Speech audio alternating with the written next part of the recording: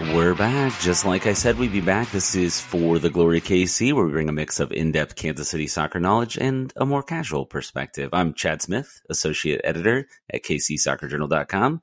I'm going to try to take you a little more in-depth, and I'm joined, as always, by my wife, who doesn't get a wrestling nickname because Sporting didn't win at all this week, Sheena, who gives us that casual perspective. What's up, Sheena? Hey, Chad. Hey, people who listen to us. My voice might be a little rough. I did too much socializing this weekend and my throat is hurting, but I am committed to the cause and I am here and I'm going to do my best, but my throat is really hurting. Yeah, my voice is a little strained too. Not as bad as last week. That was a rough one. So on today's show, Sporting KC earn a draw at the Galaxy. Then they proceed to lose to the lowly Chicago Fire. The Kansas City Current win a game. Hey, that's nice. We got a lot of U.S. soccer stuff and a little tiny digital crawl for y'all. But Sheena, what's another reason that our voice sounds like hot garbage right now? Well, last night we went to the Fall Out Boy concert. We took our kiddo with us and we went with friends and I had the best time. I love Fall Out Boy. I have told a few people this little tidbit about me and they thought it was a really fun fact about me. Chad's smirking because I think he knows where I'm headed with this story, but I thought I would share. My love for Fall Out Boy is so much so that like 2 years ago, I was in their 0.5% of top listeners on Spotify. And I listen to Spotify almost all day while I'm working to music or podcasts. So that's pretty cool. I feel like I deserve an award or something. Last year it was Panic at the Disco. So you can tell I really love that pop punk music. Despite you being in the top 0.5 and me not ranking at all, who knew every single song they played and who didn't know every single song they played? Well, they played Miss Superfan. Okay, but they played a few slow songs that are my favorite. Like, I'm a known hater when it comes to slow songs. And even more is I really don't like acoustic. I have to be in the right set of mind for it.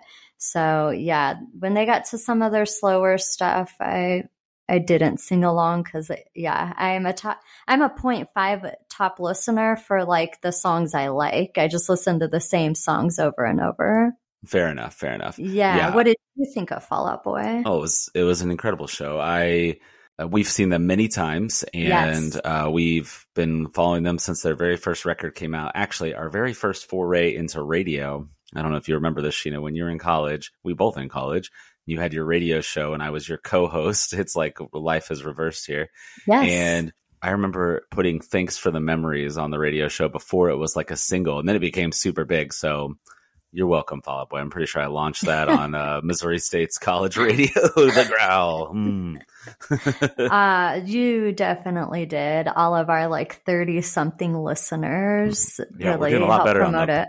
On the podcast front. Lots of more people listen to this for some reason. So thank you, Chad. all. Yeah, thank you guys. Last week we hit over 10,000 listens, which in the scheme of podcasts, not amazing, but I can't believe 10,000 people or 10,000 downloads or plays or whatever have happened for our podcast. So that's really cool. That's a pretty big milestone, I feel like, for the podcast. So thank you everyone for listening. We really appreciate it. We just do this little thing because Chad loves soccer and writing about it just isn't enough. And I somehow got dragged into this. And yeah. Well, and 10,000 is underselling it. That's 10,000 since we moved over to Anchor, our host. We had numerous episodes on the old platform. So yeah, but hey, that's awesome. Either way, I'm excited. Let's talk soccer. For sure. Yeah, let's do it. All right, so first let's go the furthest back in time to Wednesday, where Sporting played the LA Galaxy on the road, and they earned a 2-2 draw. It started off very promising. They scored in the 12th minute, but they proceeded to give up a couple of goals before earning back a late score to draw 2-2. Alan Pulido with the brace, so good for him. Really quick, I just want to kind of give the beats of the game, and then we're going to just do like kind of broad questions about both games and the team after a kind of a rough week. So the first goal that LA scored, if we were bitter about Kyrie last week, well, he was really at fault on this one. He kept like the entire team on side. They get an easy header. The second goal, Kyrie's involved again. Jake Davis and him have a miscommunication, which, you know, that's to be expected between two backups. And really, really good pass from Ricky Puig to Preston Judd, former SKC2 signing, who never played for the team and then got drafted by the Galaxy. So that's where that game went.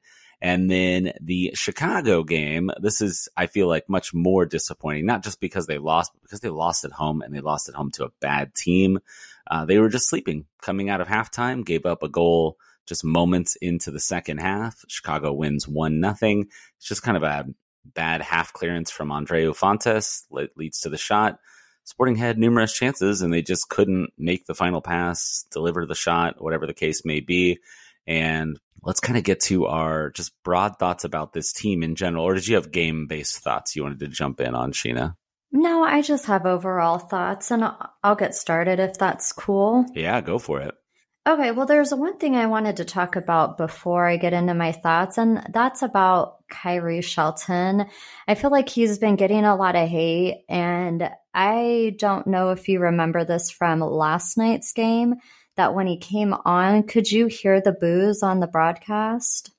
Yes, it was audible when he was coming on. Not everybody, obviously, was booing, Yeah. but loud enough to where it was getting picked up for sure. Yeah. I feel like my thing with Kyrie is, first of all, I just feel bad when any player gets booed. No matter how bad they are, they're still a person, and that just feels, it would be like if somebody booed you every time you talked at work or something like that. That's just awful. So I don't agree with that. Even if you don't like a player, I don't know that it's one thing to boo if they give up like a play when they're on the field, but Yes. coming onto the field just feels extra hurtful. I feel like it'd be hard to get into a good mindset if you're him. I don't know. Yeah, I mean, it has to affect you in some way, right? That they don't want you out there. And I agree with you in this general sense that don't boo them when they're coming onto the field. If they screw up, they're That's getting a different paid to, story. Yeah, you can pick on them. I will say, like, I'll sometimes tweet, like, what are we doing right here? But it's not like Kyrie can hear that in the moment. Like, he might go back and read it. I hope he's not reading social media comments. It's a incredibly toxic place for him. So, it's a little, I don't know. It's just kind of lacks tact. I know that he's probably not going to work out when he comes on, but I'm always hopeful that something positive will happen. I mean, he did score that fourth goal against Austin. We're all holding on to that, right? I did put last week, or I guess this week, on the KC Soccer Journal, a post about Kyrie, because people were kind of knocking on like the blog post that you posted about how maybe we were being too hard on him. And it's like, he's a player that I find particularly tough to not like, because as a person, he seems like a great guy. He does a lot for the community. I know I talked about this story at the beginning of the season when we went to the home opener. He stayed for like 45 minutes after the game ended, just taking pictures and signing autographs. And I even heard that on Twitter that he did that after the game yesterday, despite being booed. He stayed and did autographs. And so, like, I think he's a really great person. However, as a player, he's not my favorite. And I think people have a hard time distinguishing the two things. Like, you cannot like somebody as a soccer player. I still want the best for him. I want him to be successful. I like him as a person, but he's not my favorite as a player. However, I would never boo him. Yeah, I don't know. I mean, you're allowed to boo. You pay your money. You can do what you want. Guess, it's not what I would do, personally. Yeah. Valid. I will say, you brought up the Galaxy, him signing autographs at that first game. So they played the Galaxy twice now. They have 2 draws against the Galaxy.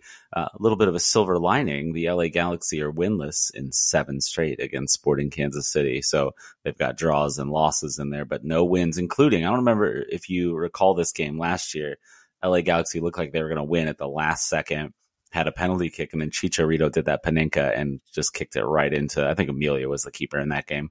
He caught it, and everybody kind of was like, what are you doing, Chicharito? But we didn't have to deal with him this week. He tore his ACL, so he was not in the game. He might not ever see an MLS field again. I don't remember that game. I will say the one thing I appreciated after the LA Galaxy game was they showed on the broadcast that Polito was signing stuff for LA Galaxy fans. And I think that's really awesome when players do that, sign stuff for the opposing team, like their fans. So I thought that was cool. Yeah, he's a very popular player, and there's obviously a heavier Hispanic population in Los Angeles as well. So I'm sure there's people coming up just to see him, frankly.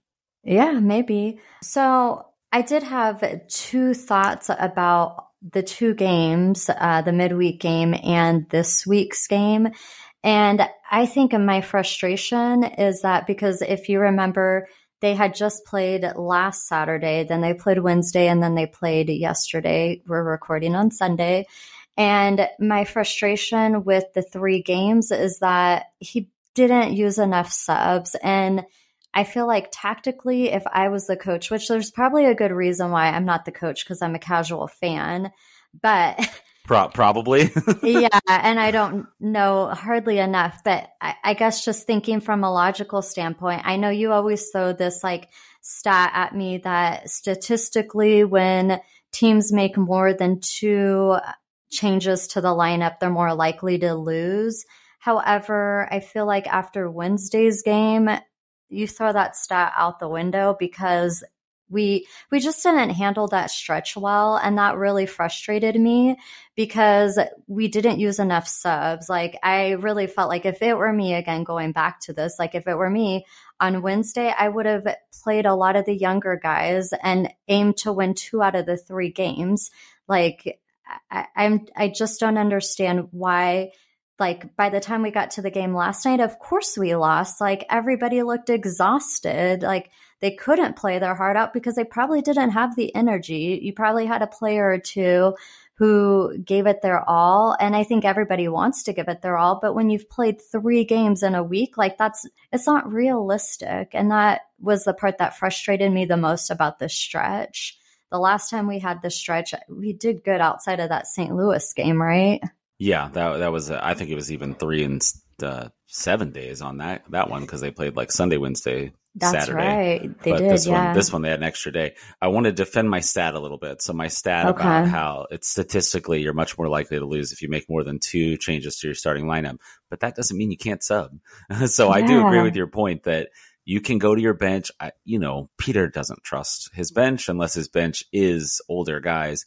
But he didn't bring Roger on. I think Roger's actually come on and played pretty well when he's come off the bench, and he adds a spark and he sees the field really well. Even when he played left back against the Galaxy, he had some moments.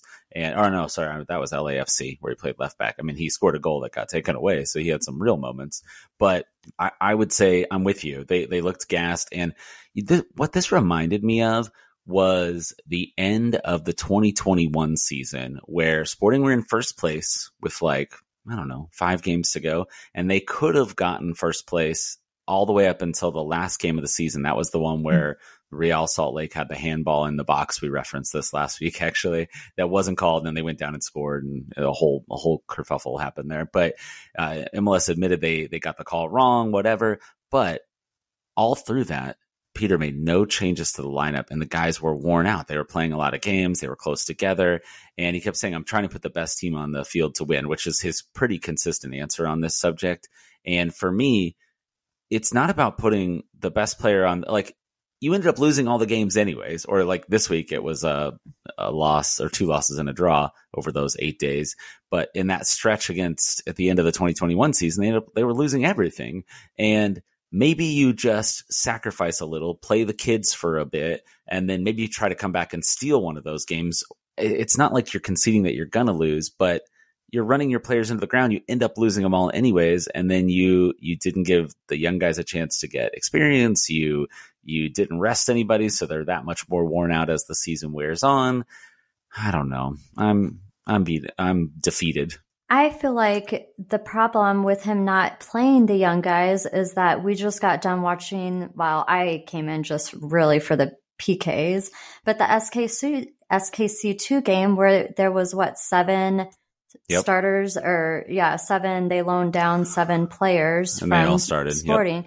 Yeah. And who were they playing? Was it Dallas? FC Dallas's team, North Texas SC. Yeah. So they're playing with 7 signed contracts to Sporting Kansas City, and it got to PKs, and it's like, well, those players are really only playing mostly on SKC2 right now.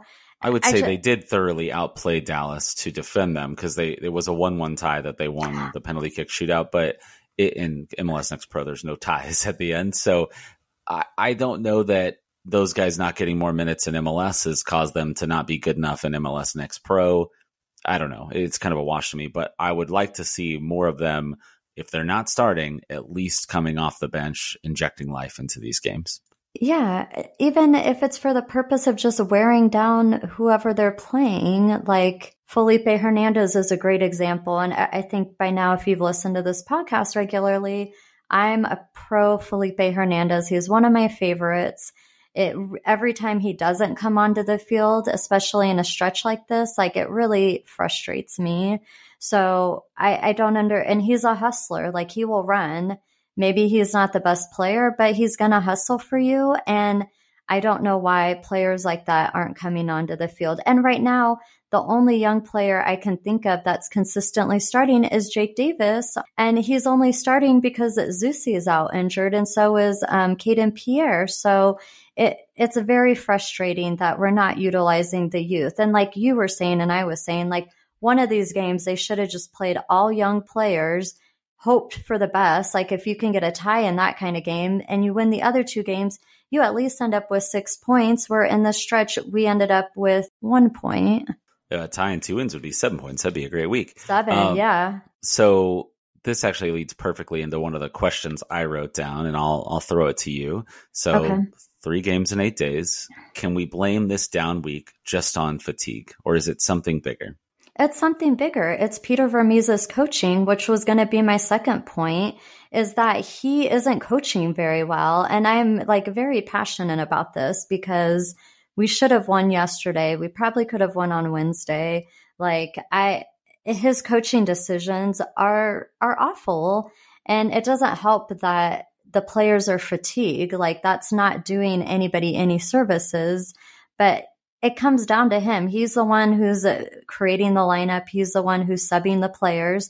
You're always saying he has a plan, and with his subs, I don't understand what his plan was last night, and even on the Wednesday game. Like I don't understand. Polito, I get Polito is on a hot streak right now, but he can't play all 3 games. He's still recovering, I think, from a pretty catastrophic injury that had him out for a whole year. Like he can play him, obviously, because he did, and he scored, what did he score? 4 goals over those 2 games? That's not right. 3 goals over the 3 games this week, and none against Chicago, obviously. But yeah, I feel like, and at that point, halfway through, you take him out, give him a rest. Like the last thing you want is to re-injure him, or maybe you don't care because he's probably not going to be on the team next season. Like to me, it just feels like poor execution from Peter Vermes. What do you think?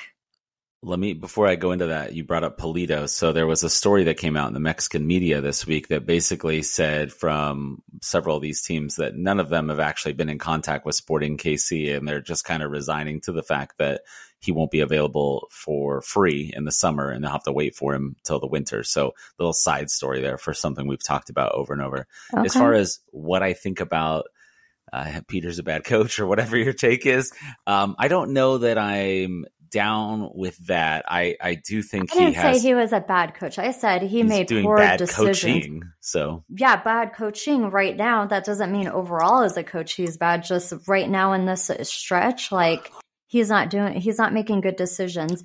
And I thought at the beginning, I thought at the beginning of the season when players were recovering, he was being patient because he didn't want players later in the season to be worn out. And he's like contradicting himself. He's exhausting the starters. So I don't know. I don't think he didn't want them to be worn out. It was more he didn't want to put them back in too soon, so they would end up getting hurt.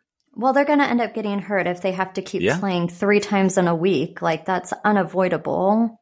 Who would be surprised if some of these names pop up on the injury report in the middle of this next week, right? It's pretty consistent that there'll be a couple hamstrings, there'll be a couple, this and that muscle strains, and it makes sense after kind of running these guys into the ground. So I will give a little defense of the Chicago game. Now, I think fatigue played a part. I think that's why they couldn't maybe get all the little steps to come together. But something that someone said online was this game, or this week maybe, reminded them a lot more of the first 10 games of the season than it did of, the stretch run that they had in May and half of June where they were kicking butt and one of the best in the league.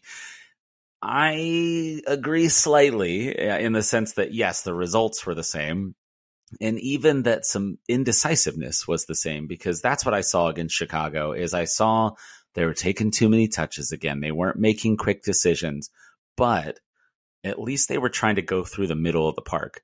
I feel like a lot of times they get in this horrible habit of just playing it up the wing and crossing it endlessly to nowhere. Now, towards the end of the game, they did start to send in a bunch of crosses because I think they were just getting desperate, trying to make something happen.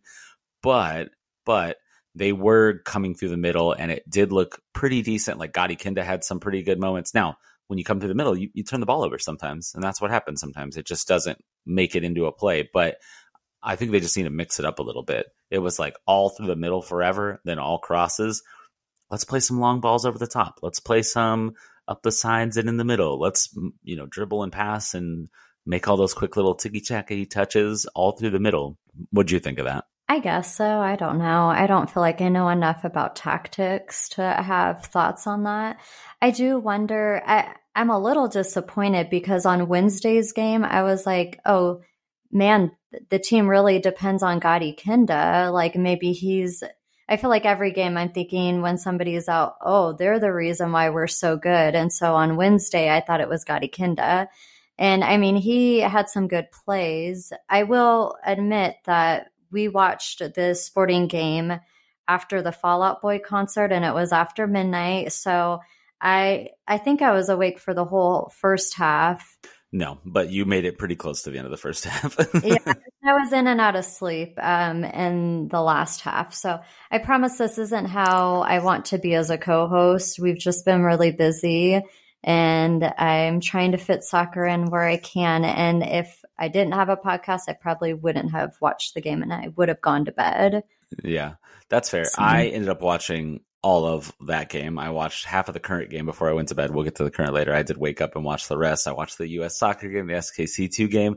That actually goes to a question you have later about a lot of soccer, so we'll come back to it. But this leads me to one of my other questions, Sheena, is I noticed something in the game about Kendall McIntosh. He's given up some goals. He's not been lights out, in my opinion. And it made me wonder, do you think McIntosh should be the starter? No. I mean, I feel pretty passionately that I think he's fine as a player. I like Pulskamp more. I think if you listen to this, I'm always asking when Pulskamp comes back. So I don't think McIntosh is going to not be the starter until Tim Millia's ready, unless he gets hurt. Like, I don't know why Peter Vermes gives him the opportunities when he makes mistakes, but when Pulskamp made mistakes, he switched out for Pulskamp or Melia. So yeah, I think he's part of the problem, but I don't think anything's going to change. Yeah, I would think that he's got to be walking a tightrope at this point, because you need your goalkeeper to come up and make an exceptional save here or there. And he did have a pretty decent diving save in the game, but part of it, when I saw it from the angle that behind the guy taking the shot, he didn't have to go very far. It wasn't like it was really incredible save. It looked a lot better on the live camera than it did on the replay. So I think he's not doing enough of that, where he just makes an incredible play and it's like, man, that should have been a goal. And it wasn't. You didn't watch the first chunk of the SKC2 game, but Pulskamp had several of those plays. Sporting KC2 dominated against North Texas, but they set around and gave awful turnovers a couple of times that left Pulskamp like one-on-one with defenders, and he made the plays. So he didn't give up any goals on plays like that. He gave up on one where a ball just kind of pinged. It was a turnover, and it pinged around a little bit in the box, and somebody shot through traffic, and he dove late. But I think Pulskamp deserves to start, and his poor feet be darned. He can just kick him out of bounds sometimes if he has to, because at least I'd rather he's not that punching them constantly. That's right. We still have that question about, like, do you love anything in life more than Kendall McIntosh loves to punch the ball instead of catching it? I don't remember who said that, but that's like a line. It's like line. When our kiddo says, "That's a knee slapper right there." It gets me every time. Yeah, it's just like something stupid, but it makes me laugh. So speaking of Instagram questions, I think that's a good transition point. We got a question on Instagram from Colson_Ricker. He said, what's y'all's opinion of the team? Good, bad, or mid? Which I love, because MJF, the wrestler, he's always saying things are mid. And I think it's kind of in the the universe right now. The kids are saying it a lot. So what do you Oh, think, I had Sheena? never heard of that. When I saw he put mid, I was like, oh, he must just mean like mid okay. Like I didn't really Yeah, that's what it understand. means. That's what it means. Yeah, I mean So that would make sense. good, bad, or mid, Um, Sheena? I wouldn't say they're doing good right now. I think they're mid to bad. I think the next couple games are going to really determine my full thoughts on this answer because they do have a week until their next game. It's next Saturday. So all these players should have a week off. I mean, outside of the practices and stuff, but should hopefully rejuvenate them. And then let's just see what team shows up. Is it still a fatigue team or are they going to show us some passion? Because I feel like from the last couple games, I haven't really seen what have felt like passionate Sporting Kansas City soccer. So I'm undecided on this, but I'm leaning towards a mid to bad. Hopefully Peter Vermes uses subs better and he plays some of the younger guys. Like this is frustrating to me and it has to be frustrating to them. Like they have these contracts on the team and they can't even get playing time. And I get there's too many players and not everyone can play, but the way he rotates players is just mind-boggling to me. What do you think? Yeah, I'm definitely leaning more towards mid, which is like a very cop out answer, right? But he did give me it as a choice because they were world beaters for 6 weeks. They looked amazing. Like they could have beat anybody and they could make a run. And then they had this, what I've been calling their no good, very bad week where they played 3 games and only got 1 point. That's, it's not good enough. It's not acceptable. So despite all that, they're only 4 points out of the last playoff spot again. So you just got to go on a run at the right time. And if they get on a run heading into the playoffs, it could all be fine. That said, they've played more games than literally anybody else in the Western Conference now because of that midweek game. They're at 21. No other team has more than 20. So they got some making up to do. It feels like with them, well, now that I know they've played more games, like that makes it even tougher for them to gain points.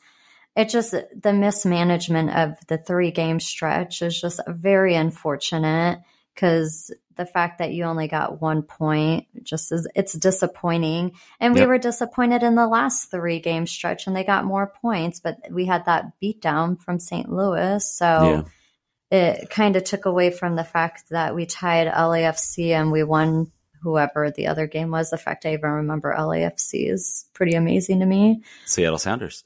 Yeah, And okay. I was going to say Portland, so I was at least in the right part of the country. yeah, honestly, I might be wrong. That might not be the No, right that stretch sounds stretch of right. games. So it's actually Minnesota. I looked it up. Oh, So okay, never mind. yeah, but they did beat Seattle the week before Minnesota. So that's Okay. probably why you're thinking that. So okay, I want to bring up something that you kind of alluded to. Gotti Kinda, congratulations, by the way, young man. You had your Yes. first child, so that's why he missed the game on Wednesday. It was for the He birth of had his a child. beautiful baby. Always I saying was like, everybody's baby's beautiful. I And they know, we grow got to keep into it up. okay. Then they turned Yeah. into terror toddlers and sassy three-nagers, and Right. maybe I'm just talking about our kid. Yeah. So, and I want to blame a little bit, like, oh, he didn't have Marinos Janis, who is away with Cyprus, and he missed the first 2 games of the week, and he only caught the 3rd game. But a lot of other teams are missing a lot more players, so I Yeah. can't put too much weight on that. And Sporting's got to respond. They responded after their rough start. They need to respond again, or they're at risk of it all being for nothing. This actually, do you have another question? Because I have a question for you.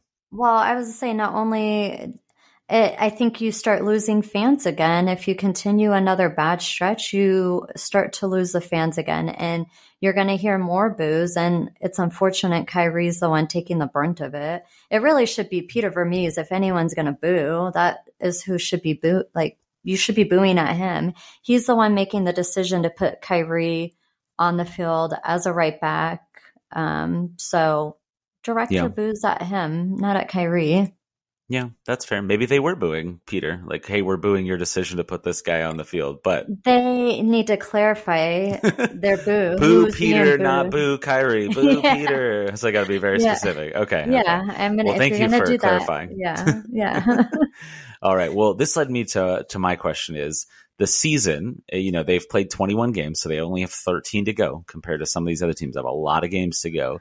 they've got a few more games here until we take a big break. So they play, let's see, 4 more times before we go into the Leagues Cup. So it's a little busy stretch here from July 1st to the 15th. They have 4 games, 2 on the road, 2 at home. And then there's a month of the season that everything stops, or more than a month, really, for the Leagues Cup. So do you think they should punt on the season and focus on trying to win the Leagues Cup? Because if you win, you beat all these Liga MX teams, and you get the first team to ever win this version of the trophy. Like the Leagues Cup existed before, but it was like nonsense. This is like legit. Okay, well, before we get into that, does that mean we're not missing any sporting games while we're in New Zealand? I mean, we are, because we're missing the Leagues Cup games. Yeah. Oh, I mean, but no, like regular season games. Correct. Yes, they are. That it all comes while we're gone. So my thoughts on this is that they shouldn't focus on the Leagues Cup games, because if they can't even beat Chicago, who has a pretty bad record, they're playing Cincinnati, who I think has the best record in the league, or like one of the best records. By far the best record. They're way ahead of everybody. And then they're playing Chivas, and they're a really good team. So yep. I don't think you go for that. If you can't beat teams within your own like conference that are bad, then not saying it can't happen, but the likelihood is you should just focus on trying to get a playoff spot and hope your team gets hot come playoff time. That seems more like a lot more manageable to me. I feel like you think differently. What do you think? I want to win everything. I can't help it. But there is a risk of running your team into the ground, right? If they go into this and they advance deep into the competition, statistically, they're very unlikely to win, right? It's every single MLS team along with almost every single Liga MX team. So you got to beat like 40-something teams to get there. I mean, you don't have to beat them all, but they'll have to get through quite a few games to get to the finals and win a trophy. So it's unlikely they get a trophy out of the thing. The only problem is if they go and they play the 2 games, they're spread across a week. There's a week between the Cincinnati and the Chivas game, versus Chivas and Cincinnati both get short rest for their games, which I think is kind of interesting. It leaves them at a little bit of a disadvantage. It's a chance that Sporting could take advantage and get out of the group. But if they don't advance out of the group, there's a long rest. I don't know why I'm saying the word but twice every time I say but. That's weird. I don't know. That is weird.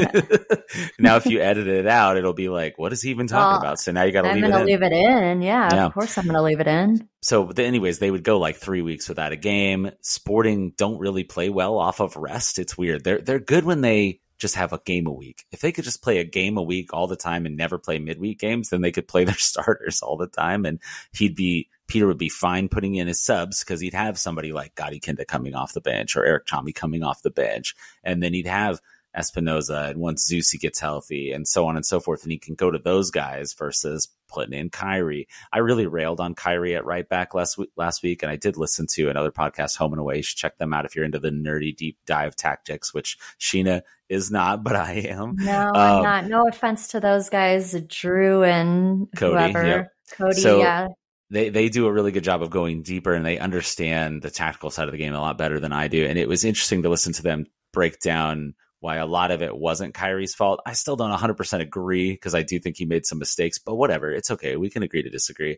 But maybe long term, that would be a better position for him, because he can use his physicality. Notice when he goes in at forward, he always just gets called for fouls all the time for bumping guys. But I think at defense, you're kind of allowed to be a little more physical and kind of shoulder guys off the ball, versus when you're doing that and you're gaining an advantage about to score, it's like they swear they just call it every time. That poor guy, he got a yellow like right away in the game the other day, and I was like, I don't even think he did anything to earn the yellow. Like, he had a foul, but he'd already been called for a garbage foul earlier that wasn't a foul. So I don't know. Anyways, any other SKC thoughts, Sheena? Yeah, you know what I would like to see out of Kyrie, because I do like him as a person. I want him to be successful. And if right back is like a position he truly could be successful in, I think what he should do is go practice down on Sporting KC too. Like, they loan him down. He can get more comfortable in the position, because throwing him in isn't really fair to him either. Like, you know, he doesn't really have the experience in that position. I think you said he hadn't played it. The last time he played it was when he was 5. So, I mean, he's like in his mid-20s, if I had to guess. So, I'm going to say late 20s, actually. Okay, yeah. Late 20s. But it's almost unfair to him. It's like he, at the Oh, same it turns out time, he's 30, so we're both wrong. oh, okay. Well, good for him. He looks great for 30. But I feel like he isn't being set up to be successful when you're throwing players into positions they haven't played in since they were a kid. Like, that's not a successful strategy. And so I feel so bad that he has so much hate. And I truly think like the frustration we had with him last week was just based off of that game, nothing to do with him as a person. And it seems like maybe other people on the internet don't know how to divide the two, him as a player and him as a person, up into two different people. But Be yeah. a decent human. That's a good message. Let's take a Yeah. break and we'll come back with more For the Glory KC. All right, and we are back. So the Kansas City Current, as I alluded to in the opening, got a victory. I'm not sure they should have won, but they won 2-1 over the Orlando Pride. A few kind of moments I want to mention from the game. Like I said, I watched this at like 2 in the morning. So Sheena was out. She was not going to be able to hang that long. Blame Fall Out Boy, y'all. Again, it was an epic show. You missed something great. Haley Mace goes down hurt in the opening minutes of the game. Looked like she maybe had dislocated her shoulder. I probably should have looked up and see if they gave a diagnosis, but I haven't seen it.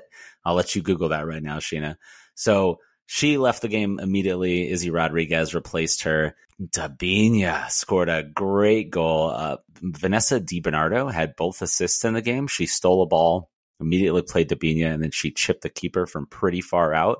Then they scored again before the half. Cece Kaiser got a goal. But then when the second half started, I was like, oh, look, they're doing something new tactically. I love a good tactical wrinkle. They were dropping into a 4-4-2 and letting Dabinia play up top, dropping both wingers kind of as wide midfielders, Kaiser and Michelle Cooper. And then it was Dabinia with Hammy up the top, so Kristen Hamilton. But then Kristen Hamilton got called for what I think is kind of a garbage penalty kick call. She had her arm tucked to her chest and her elbow was out slightly. The ball, to my eyes, hit her forearm and they called a penalty, but her forearm was against her chest. So if her arm wasn't there, it would have just hit her chest. And typical NWSL, Paramount Plus, CBS garbage, they showed one replay a couple of times, which is an improvement because before they don't even replay the plays. They're like, oh, it's a penalty. And we assume it's being reviewed because there's a ton of time being taken. So I didn't love that. But NWSL, man. And what really gets me is that there was a handball leading up to the corner kick that led to the penalty kick. So that kind of bums me out because that's not reviewable, but Orlando had a handball that didn't get called. So anyways. That was unfortunate. Also, Chad, the only thing I can find on Haley Mace, I had to really think about it. I almost said Haley May, our dog, is that she left the game with an apparent shoulder injury, but I am not finding much more than that at this point. Okay. It's pretty typical, right, in the post game that they don't have a diagnosis because they might have to wait for scans or swelling to go down or things like that. But she was like crying. It looked pretty bad. Like she looked like she's in a lot of pain as she left the field. So for a couple other thoughts on the rest of the game, and then we'll get to the U.S. women's national team news. There was a pretty horrific turnover by Gabby Robinson around the 80th minute. But Cassie Miller, my dear friend that I ran into in public the other day, and we really hit it off, she made a huge save to keep the Current in the lead. And then, more of a bummer, Cece Kaiser left the game injured. She was down for a little while, and the play-by-play lady, she was kind of getting on my nerves. I don't know why, but she said, oh, the Current are cramping up. They can't handle this Orlando humidity. And I was like, no, this lady cleaned out her knee, and she's hurt from that. To be fair, Tony Miola, who is the color commentary on the game, former Kansas City Wizard, he did say, hey, the ref was playing advantage on there because there was a foul. But he wasn't actually right either. I went back and I was like, is that right? I went back and watched it again. Kaiser gets fouled. Orlando gets the ball back, and then the Current steal it again and before they are able to spring the counter. So they're both wrong. They both weren't watching right. Pay attention, y'all. But who knows? They're probably not at the stadium. They're probably watching it on cameras and things like that. It's not a good outcome. But in the end, the defense was incredibly sketchy. It was like there was 11 minutes of stoppage time, and it was awful to watch because all they were doing for probably the last 10 minutes of regulation, maybe 15, and then all of stoppage time was as soon as they'd win the ball, they'd just kick it down the field. oh, they'd win it in open space instead of dribbling and trying to make a pass, something like that. They would just clear it down the field or knock it out of bounds. And if the Current can't hold on to the ball, yes, they won this game, but I'm not filled with confidence that they're going to be able to win these other games. It was a ugly, ugly win. I'm glad they got the win. I'll take an ugly win over a loss or a draw any day. But man, it was really, really tough to watch. And it has me questioning the quality of some of these players, like if they're ever going to be good enough to hang. So I can hold those thoughts as we get closer towards the end of the season. But we're pretty far in. The Current are still in really bad shape. They had lost going into this game 75% of their matches, and we're past the halfway point. Dang. It's going to take quite a run for them to make the playoffs. But everyone leaves for international duty after this game. So some of these other teams could be pretty depleted before the Challenge Cup picks back up. And there's regular season games in there that can be taken. Did you have any thoughts at all about the Current, Shane? I know you didn't get to watch the game, but I don't want to feel like I'm being rude and not letting you talk. I was going to just say, before the game went into stoppage time at the end of the game, I think in the 80th or 85th minute, I came downstairs. That's when I had woke up, and you're like, they're going to probably find a way to lose this game because you were saying they were playing so badly. So it's good to hear that didn't happen, but it just feels like the last few games have been really inconsistent playing, and that's not like a strategy that's going to help you get on a run.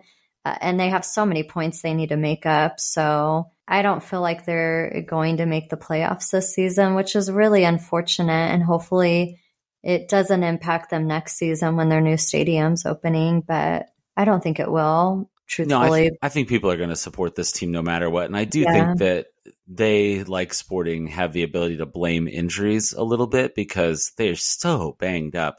But I do think there's been some bad roster construction choices. The win did pull them out of last place. They're now in 11th place. So way to go, Casey. They are still 8 points out of the final playoff spot right now, though, with only 8 games to go. So there's not a ton. I'm sorry, 9 games to go. Math is hard. There are 2 games before the World Cup starts where all these teams will be without their World Cup players. The Current, they're going to be affected because they lose Dabinia, who has been amazing, leads the team in goals, scored one of the goals in the match on Saturday. But they might be better set up to deal with this break than other teams. They didn't lose, I don't think, any other players. So there's an opportunity there. They're playing the Portland Thorns. What a good time to catch the Thorns. They are loaded with national team talent. And Becky Sauerbrun's hurt, so she won't be there. Although she's not hurt enough to where she might not be able to play in that game. I'm not certain. But they weren't confident that they could take her to the World Cup. So that feels like a good transition point. Let's talk about the World Cup. So the U.S. women's national team roster was released. No KC Current players made the team. Only A.D. Franch and Haley Mace had been getting call-ups at all, but neither of them had made the team. Not surprising because Mace kind of struggled when she was called up to the national team, and then A.D. Franch hasn't even started for her own team. So it's pretty hard to justify putting her in there in the third keeper spot. She was replaced by Aubrey Kingsbury of the Washington Spirit, who the Current scored on twice, but gave up 3 goals against the Spirit, so they lost that game. It's pretty tough. Looking up and down the roster, I don't know, Sheen, if you have any thoughts, but the thing that jumps out at me the most is center back depth. No Becky Sauerbrunn. Because of that, we have just Alana Cook and Naomi Girma. I think Girma's really good, maybe world-class, and Cook is okay, a little inconsistent, but there's literally no other center backs on the roster. So you have 2 starters for 2 positions. Now, there are players that are capable of playing that. Emily Sonnet can probably slot in at center back. Julie Ertz can play center back if she needs to. She's going to be on in the midfield. But the defense has me very nervous because what if the offense can't get going? Mallory Swanson's hurt. She's not going. So they're missing some talent. They're missing some top-end talent and really on all their lines, and particularly in the defense. Yeah, I don't really have any thoughts on this. I don't know enough about the women's national team and all of the players. So it's not like we're flying halfway around the world to watch the World Cup or anything. This is your dream. You're the one that wanted to see them. I mean, I'm excited.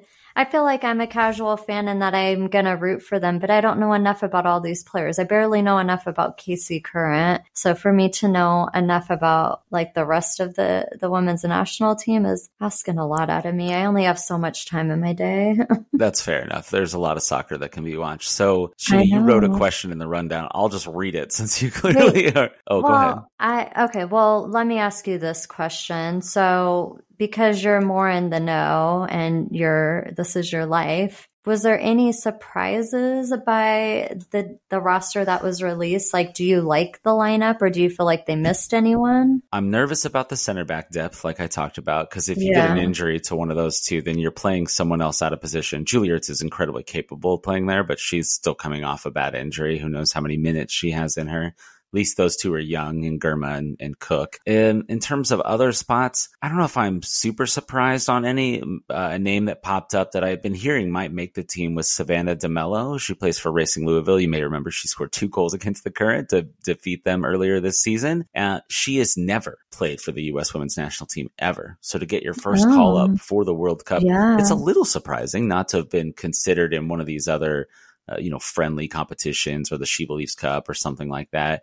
So that's a little surprising. Alyssa Thompson, the number 1 overall draft pick, who has admittedly been playing very well in the league, and she's gotten call-ups before. She did end up making the team, probably making the spot that Mallory Swanson would have been in if she wasn't injured. So no real surprises. Rapinoe's on the team again. She's a multi-time World Cup winner. So I think she's not going to be asked to start. I'll be interested to see who does start, though. I'm going to guess it's probably Alex Morgan, Sophia Smith, and then that other winger position's kind of up in the air for me. Is it Trinity Rodman? Is it former Casey Current, never played a minute, Lynn Williams? She's been really lighting the league on fire this year. But yeah, I'm a little nervous. They don't have a high end depth in a few spots, and the rest of the world has been catching up for a while. I think the US have been ahead at women's soccer for a long, long time because despite some of the things we do in America, we're a lot better about letting women play sports than much of the world. So as soccer gets more popular in the rest of the world, like the Women's Super League final in England, or no, I'm sorry, the Champions League final in Europe was something like 60,000 fans went to it, which is amazing. I don't think you see that for club games here. I mean, I know you don't see that for club games here. So impressive. And because of that, I think it's going to be tough. It'll be hard to win again. Yeah, I would agree with that. Yeah, I don't know. I thought that last time around too, though. I was like, I don't know if they're going to be able to do it. And then they won last World Cup too. So they let's go for the three-peat. Let's get them all. All right. Speaking of U.S. soccer, the U.S. men's national team are already back in action again. I'm going to try to keep this brief, get you guys out of here. They played Jamaica in the Gold Cup. So the Nations League, which they just won like a week ago, ended, and we immediately rolled into the Gold Cup. They've kind of called a B team roster in here. Sheena didn't watch this game at all either. So this is just more Chad talking I don't think time. I was home. It was on Saturday night. Nobody was home. So, Oh, okay, fair.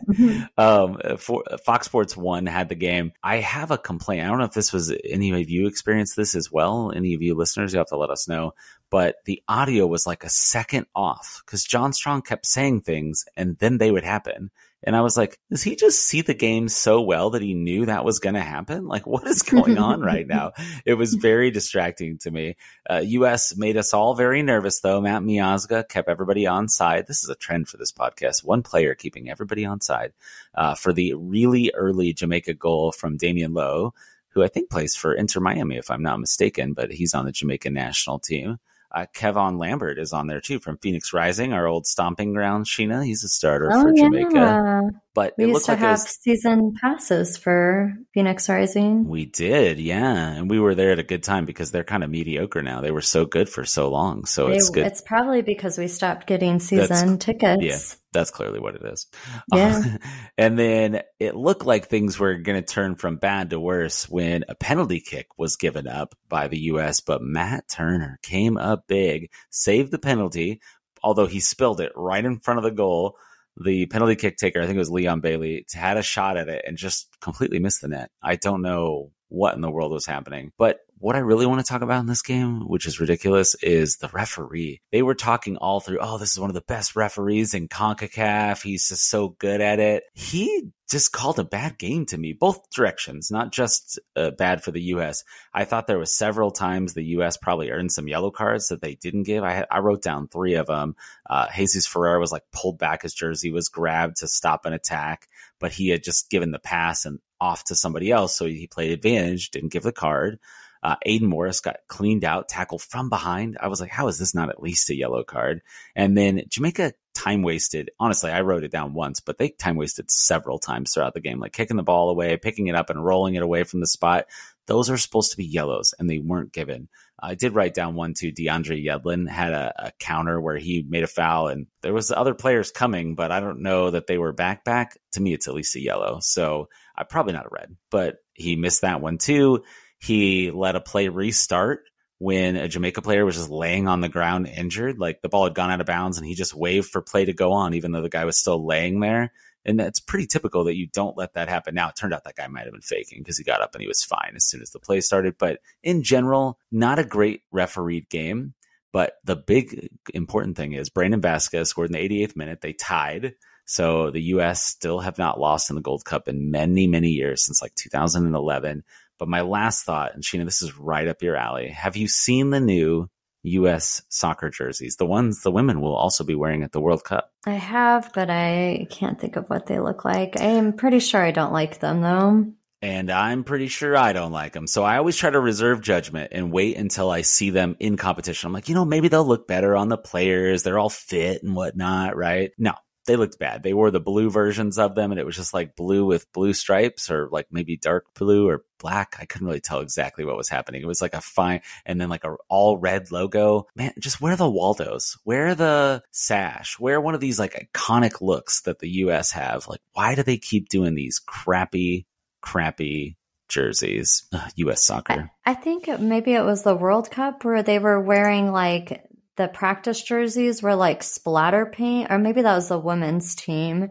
I think it was. The men wore those too, but yeah, their warm-up kits were better than the game jerseys. Yeah, because I remember joking that Alex Morgan's daughter probably made them. But... Oh, Sheena, so funny. Well, you wrote down a question on the rundown. Do you want to ask it here? Yeah, so earlier in the week, I listened to my favorite soccer podcast that's not ours, Corner of the Galaxy. Blasphemy. I know, I don't even like the LA Galaxy, but they make me want to listen. They have the best intro song, which I've referenced before. But they didn't even, I was listening because I wanted to hear some thoughts of like a preview. And I knew they would have a preview of the LA Galaxy Sporting Kansas City game. And before they got to that, they were talking about all the different cups that are happening this summer. So I kind of wanted to get your thoughts, Chad. So this summer, in early to mid-July, we have the Gold Cup happening, and then the Leagues Cup and the Women's World Cup are happening at the same time. And so they were posing the question to each other, is this too much soccer, and is this bad planning by the Leagues Cup organizers to host the League Cup at the same time as the World Cup? So I'll let you answer those two questions before I get into the last question. Okay, so the Leagues Cup, is MLS. Okay, yes. I thought for a second you were talking about the Nations League, which just ended. I wasn't processing properly. Okay. Oh, I'm sorry. I didn't know there was more than one. You said it right. Okay. So yeah, Leagues Cup is competing with the World Cup. To me, I'm weird. So no, I don't think this is too much soccer. I'm always down to watch soccer. It can be tiring from like a trying to cover it perspective. I feel like it's easier when I'm just being a fan, but when I have to like take notes or go back and rewatch stuff, that can be a little tiring when it's all on top of each other. And I definitely didn't think the Gold Cup was like a week after the Nations League. I was thrown off when I saw on the schedule that game was going to be on. So that threw me off a bit. But in general, I'm down to watch as much soccer as possible. I was actually thinking about it the other day. When we're in New Zealand, am I going to be able to watch soccer? Like, am I going to be able to pick up these games on TV? I will have our YouTube TV, so I'd assume I can like stream that. But I hear the internet is sketchy in New Zealand because it's an island and stuff. I don't know how that affects things. The big cords running into the ocean. I don't know. What if there's a situation where you have to go almost 2 weeks with no soccer outside of the Women's Cup or the World Cup game we're going to? Well, I'm already How are going to you be going to survive? I'm already going to be homesick because I'm not good about being away from my house. Like even we took a cruise one time that was 9 days. That was way too long. I was like, I cannot believe we took a cruise for this long. It was our honeymoon. So like it's a special occasion, you know, but in general, I am a homebody and like we traveled to Dallas for like 4 days and I was like, cannot wait to be home. It probably Dallas was probably part of the reason because, you know, not my favorite. It would be weird if we can't watch any, like, I don't mind if I have to watch it at weird times. You know, I'll stay off my phone and just catch it in the middle of the night when you all are sleeping if I have to. But if we can't do it, if we can't do the podcast, what will we do? I guess we're going to figure it out when we get there, what our situation is. But pre-warning, there may not be podcasts for a couple of weeks at the end of July, beginning of August for us. We'll see. Yeah, we'll see. So between the Leagues Cup and the Women's World Cup, which I guess there's two questions that I have for you. Which game or tournament will casual fans watch? And then which one will like the more hardcore soccer fans watch? I'm assuming if you're a hardcore fan like yourself, you would watch it all. And you guys today said something I've never heard him say, which is that he had a little bit of soccer fatigue. So I think there is too much soccer that can happen. Well, I watched something like 4 games in a row, back to back, end to end. Like it was a lot. Like I was zoning out a little bit during the SKC2 game. I won't lie. I was just hitting a wall.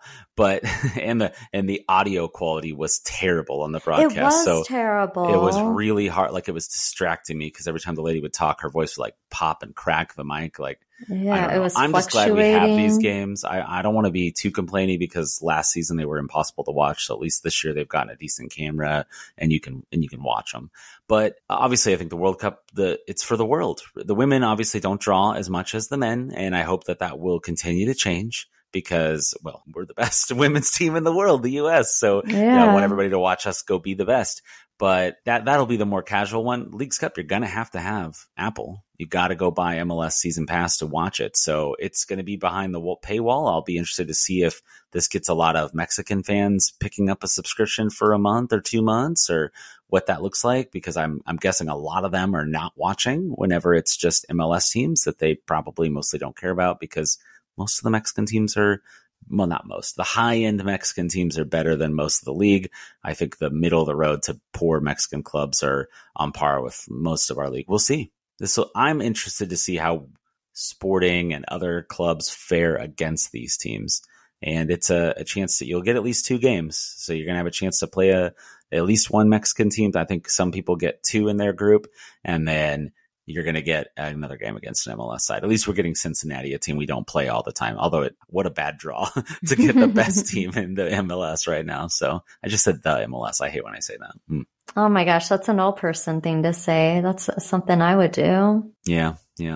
All right, let's hit the digital crawl and get out of here, y'all. We got only a couple of items in here. It's all just a schedule. So we got reached out to by Sunflower State FC, which is the NPSL team, I want to say. They got a July 1st doubleheader at Rockhurst. Our Googling found 2 p.m. as the time, so hopefully we got that right. Next time we'll have to ask them to send us the time. In soccer terms, though, there's never enough soccer. So if you want to watch more soccer, the U.S. play their next Gold Cup game against St. Kitts and Nevis on Wednesday, June 28th, 7 p.m.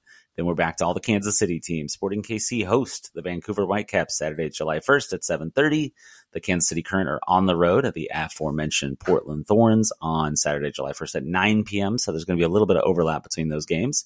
And then SKC2 finally are playing the same team. They're playing the Whitecaps 2 in KC. So basically whoever doesn't play Saturday for Sporting can play on Sunday when the matchup goes down at 6 p.m.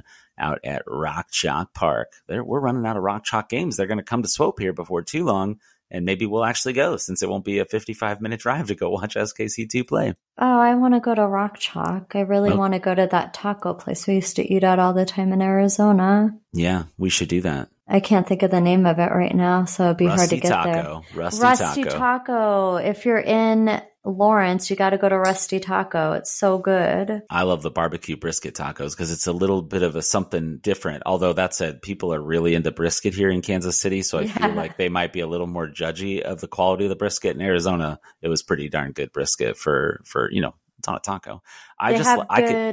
They have good vegetarian tacos. Yeah. I could eat Mexican food every day. I don't even know if it's really Mexican food if I get brisket inside of a taco, but I also get one that has like a chicken strip inside of it. It's just like, you can get normal tacos. Don't get me wrong. I'm just picking these weird ones because I get Mexican food all the time. I eat like multiple times a week. So when I go there, get something a little different. So yeah, we got to get out there.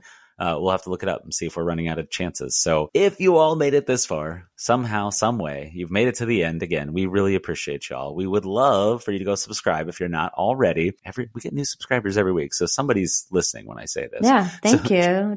Probably the people you're like random people you meet and you find out they like soccer and you're like, oh, I have a podcast. Oh, it's true. I told somebody in the Cauldron the other day when I was a fan, and then I told several people at my daughter's soccer practice, and oh my gosh, was so mortified. She goes, I don't mind people I don't know knowing about this, but people I do know, it feels weird. That said, we'd love to get to know y'all. We'll have to do some sort of like get together or something sometime. Sheena's nervous. She's got a nervous look. Oh my gosh, I just got nervous about the idea of this. Well, we're both actually introverts, so it'd be a little tough, but I bet we could pull it off. I can fake extroversion when I need to. Oh, I can fake it. I just don't want to. It just takes every ounce of energy in us. It really does. I get it. There's a lot of people like us. All right. Anyways, search For the Glory KC wherever you get your podcasts. Be sure to give us that 5-star rating review on Spotify and Apple Podcast. You can follow us on social media and reach out to us and ask us questions at For the Glory KC. That's on Instagram, Facebook, Twitter. Email us questions forthegloryKC@gmail.com. You can follow me on Twitter at Play490. And here is Christian Leo with Ride It Like You Mean It. Take care, everybody. Bye.